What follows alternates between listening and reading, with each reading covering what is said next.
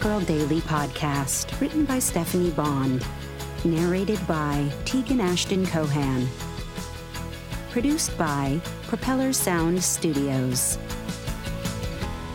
August 4th, Friday. Meet you at the gym for a weigh-in? I stared at my trainer Jan's text, torn.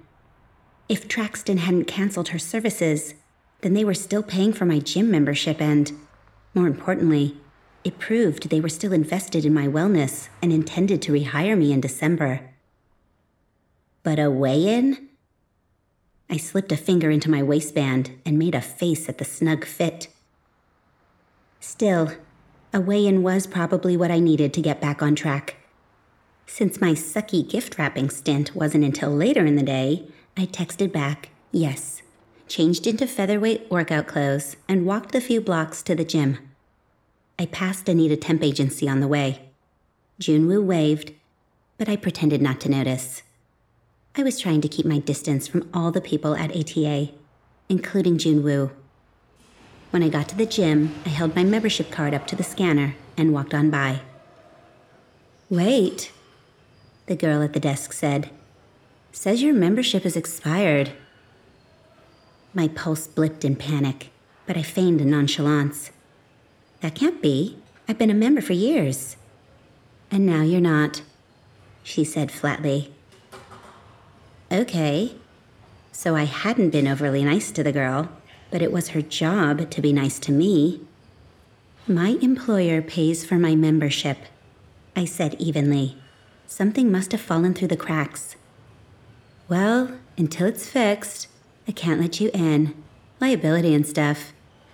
She slow blinked to let me know she was happy to be putting me in my place. More of a liability than having a porky girl work the front counter? Her eyes flew wide, but I turned and left before she could respond.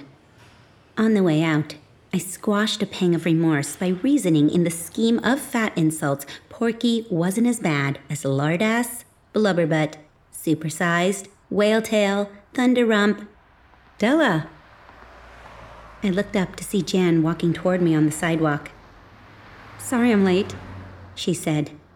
It's fine, I said, improvising. Actually, I just got a text about work, so unfortunately, I can't stay. I just got a text too, Jan said, holding up her phone. Traxton let me go. Really? I hedged. She nodded, then sighed. Frankly, I think this business of making their Beltina sales reps maintain a certain weight is archaic, and I must have said so one too many times. I guess they're replacing me. Oh, that's too bad. So, Jan didn't know sales of the drug were on hold. According to the silence of the news feeds I'd been checking, no one else did either. I was dying to reach out to fellow sales reps, but the agreement I'd signed forbade it, which was probably why none of them had reached out to me. Anyway, Della, I just wanted to say goodbye and good luck. Thanks, Jan. You too. Meanwhile, advertising hadn't ceased. If anything, I was seeing more impressions of Beltina than before across TV and online. The only negative mention I found was on a weight loss forum. Patients were not happy about the sudden scarcity. Viciously so.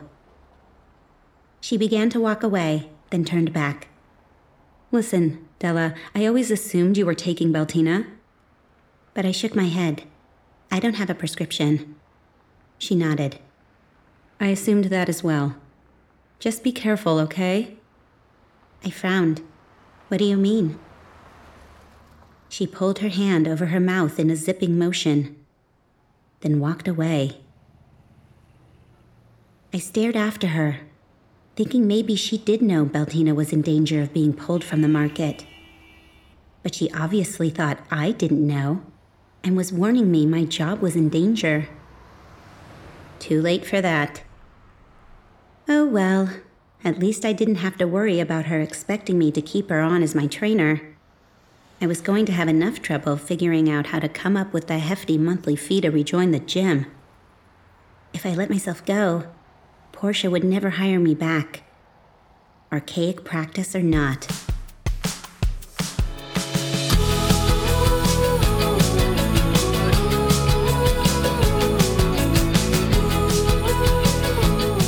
Hi, this is Stephanie Bond, author of the Temp Girl Daily Podcast, saying thanks so much for listening. If you like Temp Girl, you might enjoy my other fiction podcast, Coma Girl, available in its entirety to binge wherever you listen to podcasts. But come back tomorrow for another daily episode of Temp Girl.